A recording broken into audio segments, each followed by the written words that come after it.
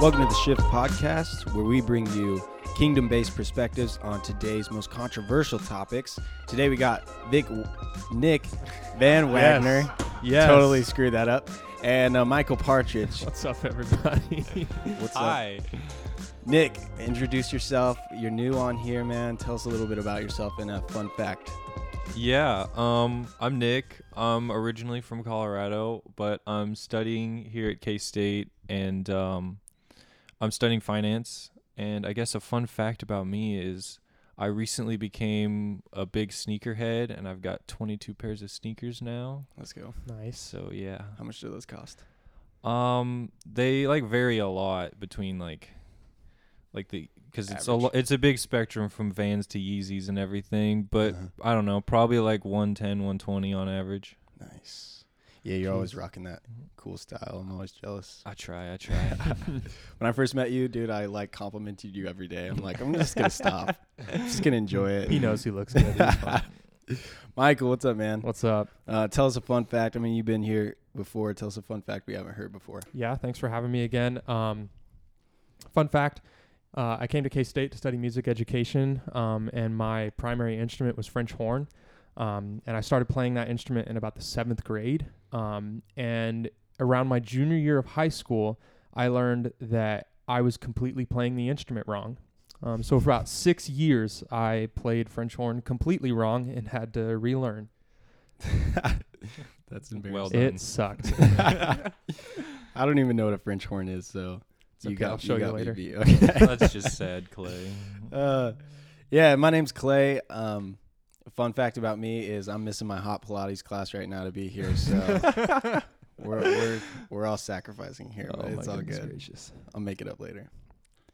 All right, so today we're going to be talking about laws, legal laws, biblical laws, and kind of just what they mean, what they're for, the utility of them, how we should view them. So let's get into it. Question 1, Michael, how do you view legal laws, and how do they impact your everyday life? Yeah, so I think there's an important distinction that we want to make right off the bat, the difference between like governmental laws, or as we're probably going to talk about them today, legal laws and God's laws and his commandments. And so, you know, God's commandments are most people know about the 10 Commandments, but it's really cool and interesting that, you know, there were a ton of laws in the Old Testament, and it was difficult and almost impossible to follow all of them. And so when Jesus came, you know, he gave us 2 commandments, to love God above all else, and then to love your neighbor.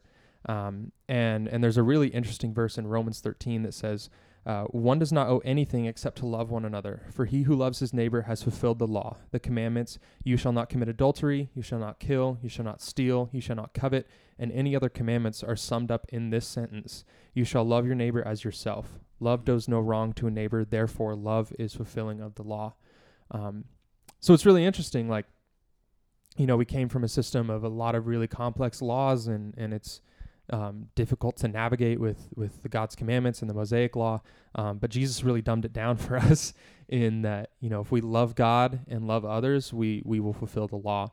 And so to answer your question about like, how do they impact your everyday life? You know, I don't really feel like the legal law does affect my everyday life very much. You know, I drive faster than I should, and I could get ticketed every time I drive my car. But, you know, I have thoughts and opinions on that. But, you know, I live with a conviction of following legal laws because, you know, that's in God's law to obey and respect the local authorities and stuff like that.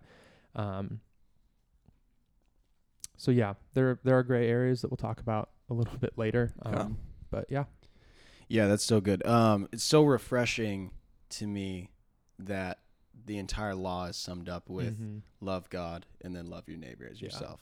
So refreshing that we don't have to freaking follow 500 and whatever laws Yeah, really. True. that they used to.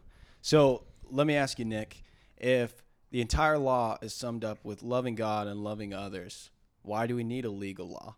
Like, what's the point of it? What's it for? So I feel like the real like main thing with legal laws is to protect us and to really like and to give us like the freedom to do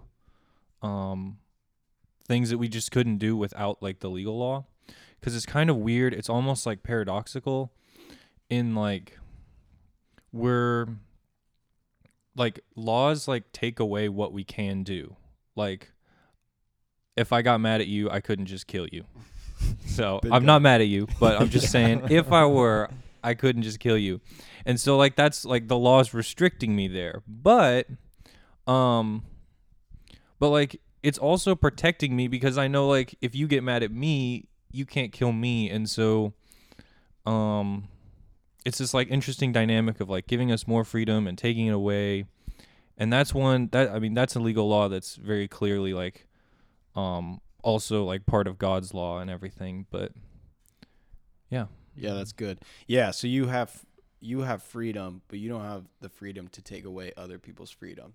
And the law is there to set those boundaries of what you can and can't do. And it reminds me of the verse Romans 7:14. It says, "We know that the law is spiritual, but I am unspiritual, sold as a slave to sin." And this is Paul kind of talking about his old condition before Jesus. And this is why we need Jesus, because without him, without his transformation, man, there's things in us that we want to do selfish stuff. And that sometimes many times is at the expense of others. Mm-hmm. And so we need a legal law to protect us from others and to protect other people from ourselves sometimes. So yeah, and I think something that's really interesting even about like Jesus's law of the new covenant of loving God and loving others, that, you know, kind of what you're talking about being paradoxical, following those two laws offers us the most amount of freedom we can experience. Like people look at Christianity as like a set of rules and a set of don'ts. But really like the biblical law is created to live in as much freedom as we possibly can. And to live differently than the world. Because, you know, there's spiritual realities behind just everything that happens behind the world that we live in, and we live in a broken world. And so it's like as unbroken as we can live through the Holy Spirit, through God's empowerment, the more freedom we can experience. So I just thought that was also really interesting. yeah, you're gonna serve somebody. True. I'm actually wearing that shirt right now. Let's go. Yeah, so we can agree that God's law is always good. It's always for our protection, and when we follow it, it maximizes everyone's freedom and creates the most equality. It's a good thing. And hopefully our man-made laws and the government's laws will model the biblical-based law. But sometimes it doesn't, right? We live in a country where, and this is my opinion, that we have a law that is very biblically based, but not always. But that's not the way it is around the rest of the world. Mm-hmm. Sometimes there's countries, there's areas where they totally don't have a biblical-based law. So just talking about specifically in America, are there some laws that you disagree with or you think are dumb, or some man-made laws that you're just like, shouldn't be a thing? Yeah, so the first, like, what pops into my head are just like a lot of the like age restrictions as far as like from like 18 to 21. Because when you turn 18, you're allowed to like you're legally an adult, and so if you were to commit a crime, you'd be tried as an adult, and you could be drafted into the military at 18 and everything, but you still have to wait till 21 for you to drink alcohol, or like in some states you have to be 21 to sign a legally binding contract, or like rent a car, or check out a hotel room. Sometimes it's all kind of, so sometimes like that's kind of frustrating, just because it's not like the same thing. So Yeah, and so Michael, you kind of had some thoughts. We were talking earlier about this idea between the difference between fair laws or unfair laws and unjust laws. So can you kind of tell us a little bit about your thoughts? Yeah. Yeah. I think there's an important distinction between what we would consider an unfair law versus an unjust law. We live in Manhattan, Kansas, and there's a road that goes all the way through town, named Anderson Avenue. And one of my friends, he's an architecture student, and they studied the development of Manhattan. And one thing that was really interesting was that Anderson was built to be a road that you could drive 40 to 45 on. Just the way that they spaced everything from the road, like driving as your perception feels is the right speed, you would drive around 40 or 45. But the way that Manhattan zoned everything around Anderson restricts our main road to 30 miles an hour all the way across town. And so you can be driving down the road perceiving that you're going the right speed, and you can get pulled over for going, because you'd be going 40 to 45 miles an hour. So you would get a pretty hefty speeding ticket. And so I would think that would be an unfair law, but something that we can agree, like in history, as an unjust law would be something like slavery. Like slavery was very obviously an oppressive thing. It oppressed human flourishing, and even just thinking about the definition of justice that we like try to prescribe to is a power that is used to abuse and oppress. And so slavery would obviously be an area where we see that there's a group of people that have power over another group of people, and they use that power to oppress and to act unjustly on them. But something that we see today is abortion. Like the topic of abortion is something that we agree that is unjust, and it stops human flourishing. And because, I mean, as a group, we believe that life begins at conception, and there's nothing that you can do to justify ending a life in utero. And so that would be like a modern example. I think we're really good at looking back in history and recognizing injustice, but it's very difficult to critique our own actions and our own systems. And so I think that's a place where, there are unfair laws and they suck, but there are aspects of needing to submit to them. Like I think speed limits suck, but I have to submit to them. Do I always? No. But, it's a whole other game when we start talking about unjust laws.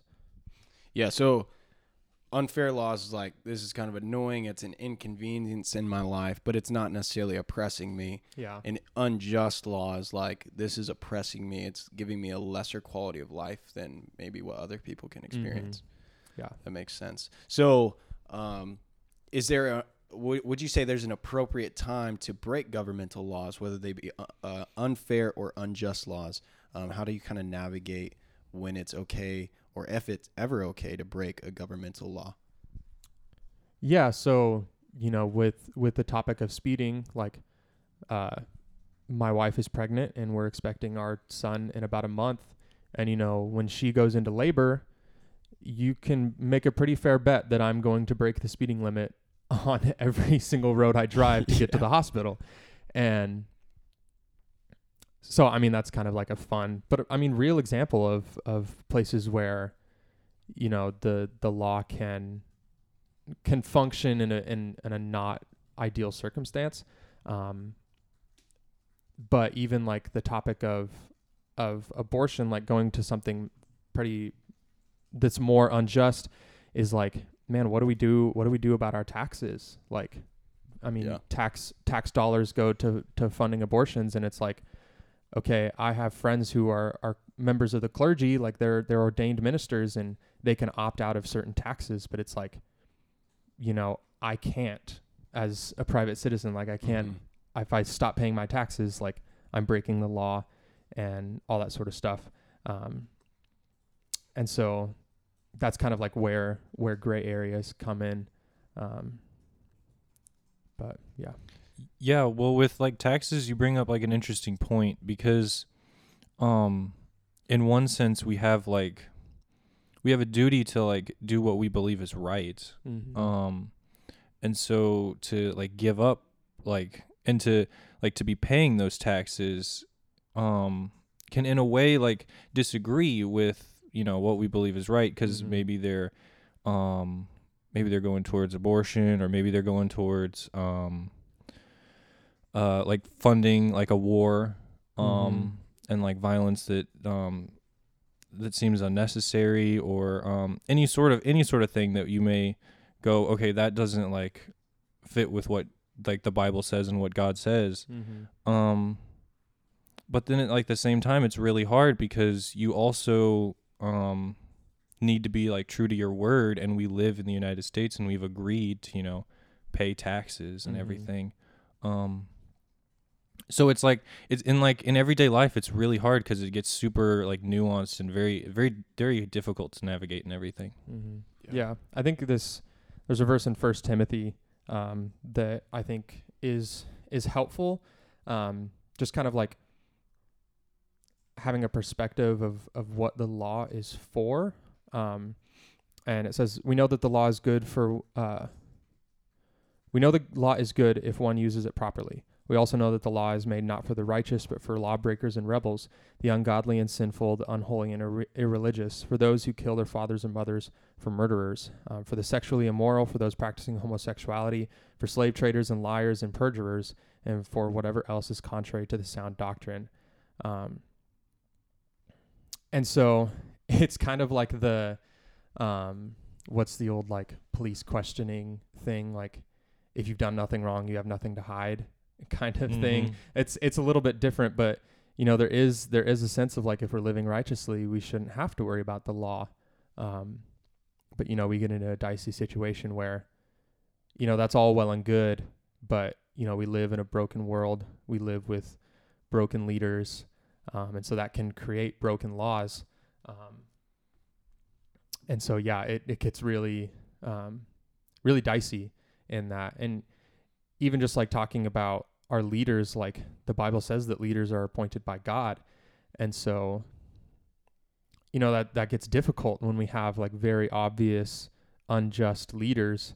Cause it's like, man, was Germany supposed to not follow Hitler's decrees? But it's like, okay, the Bible would suggest that he was appointed by God. And I think if we look at Saul in the Old Testament, like God appointed Saul, but then after Saul's rule and reign, after he abandons God, or I guess he didn't follow God, God left his presence. God said that he regretted appointing Saul. And so I don't know what the heck I'm saying, but it's all like, it's almost like it's circular. Yeah. You can go round and round. It can be really what hard. About. Yeah. Yeah, so we're getting into some gray area a little bit, and we'll talk about that. First, I kind of have a funny story. So, like, when I was 6 years old, I was at a park at this church event, and what made me think of this was when you were talking about the speeding to get your wife to the hospital. Mm-hmm. She was going into labor. But I had cut my leg really, really bad on this metal pipe. The city, like, tried to cut the pipe off. It was like a light pole or something. Mm-hmm. They tried to cut it with a chainsaw or with like a metal thing. And then they tried to beat it out of the ground with a sledgehammer, and it created all these sharp, jaggedy edges. And then they tried to dig it out. So there's this pipe sitting in a hole with this jaggedy, sharp edge at the top. And I'm running, and it's fall, so the leaves have filled the hole. And I didn't see it, and I stuck my foot into the hole, and it cut my leg super, super bad. Oh, and all the way to the bone. My mom said that she could see the bone when she moved the flap of skin. Oh, man. Over my leg. Yes. Marcel's about to throw up over there. The crazy thing is I didn't bleed. I only bled like a little bit on the paper towel because my body went into shock.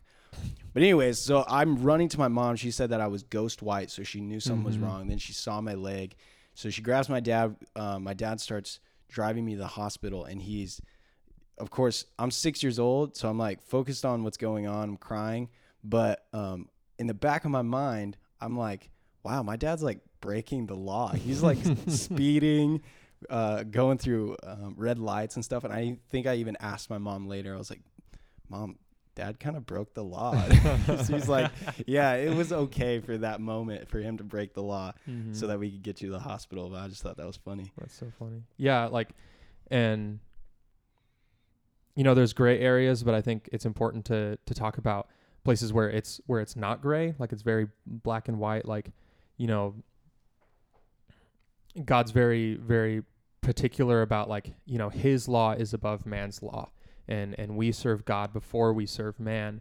And, you know, if there's places where laws are written outright against God, like, you know, we've been talking about abortion as a kind of an easy topic of injustice, and we're going to release a podcast all about abortion here soon. But like the taxes issue about abortion is kind of a gray area, because there's people who can opt out, there's people who can't. But I think the black and white aspect of that is like, okay, if you're met with an opportunity to have an abortion, that's a very obvious black and white that goes against God's law. But one other thing is like sharing our faith. Like if there's laws that disallow us to share our faith, like that's a very obvious place to break the law. And there's this verse in Acts that says, when they had brought them, they stood them before the council, and the high priest questioned them, saying, we gave you strict orders not to teach in this name. Look, you have filled Jerusalem with your teaching, and you intend to bring this man's blood on us. But Peter and the apostles replied. Peter and the apostles were preaching the gospel of Jesus, and the Pharisees came and got them. But Peter and the apostles replied, we must obey God rather than people. The God of our forefathers raised up Jesus, whom you seized and killed by hanging him on a tree. God exalted him to his right hand as leader and savior, to give repentance to Israel and forgiveness of sins. And we are witnesses of these events, and so is the Holy Spirit, whom God has given to those who obey him. So it's like in the spirit of sharing the gospel and seeing God's kingdom expand on earth, like that is a place where, you know, if we come up against laws that say that that's illegal, we need to stand up against those laws. Like in the Middle East, in China, and all these countries that bar the preaching of the gospel, like, man, God bless missionaries who are honestly risking their lives to see God's kingdom advance on this earth in those places. Yeah, that's a good point. All right, so you mentioned, so that's kind of black and white thing. Mm-hmm. So whenever we're talking about the gray area, switching gears, where maybe the Bible doesn't have a super clear answer on it, but yet there is a governmental law, or maybe it's a biblical principle, but not necessarily a fixed law. I'll give you some examples. So the Bible talks about drinking alcohol, or like talks about not being or being of sober mind, right? And it's becomes a sin if you're not in a sober mind. And so sometimes Christians will say, well, you shouldn't drink alcohol, or you shouldn't do any drugs at all. Others might say, well, you can drink alcohol, just don't get drunk. Another topic is like weed or marijuana, where the Bible doesn't really have a clear answer. Can you smoke weed or be high to any extent and still follow God's law and his standard? And so, Nick, how do you kind of navigate this gray area in your life? What has God taught you about this? Give us some of your thoughts on that. Yeah, it's really interesting because, so I'm 19, which means, of course, I'm above, like, I'm over 18. So when I leave the country and I'm in other countries, I can drink, but I can't drink here. And then I'm from Colorado, where recreational marijuana is legal. But then, of course, I'm studying in Kansas, where it's not. And it's like, and it varies all over the place by different state to state and everything. And so, yeah, it can feel really confusing because not only with the legal laws being confusing, but then God's law and, okay, well, maybe this isn't talked about at all in the Bible, or I can't find it anywhere, but then, or maybe it is talked about a few times, but then it can be confusing because you go, well, maybe that's like just the context. And and so I'm not sure if that really applies to me.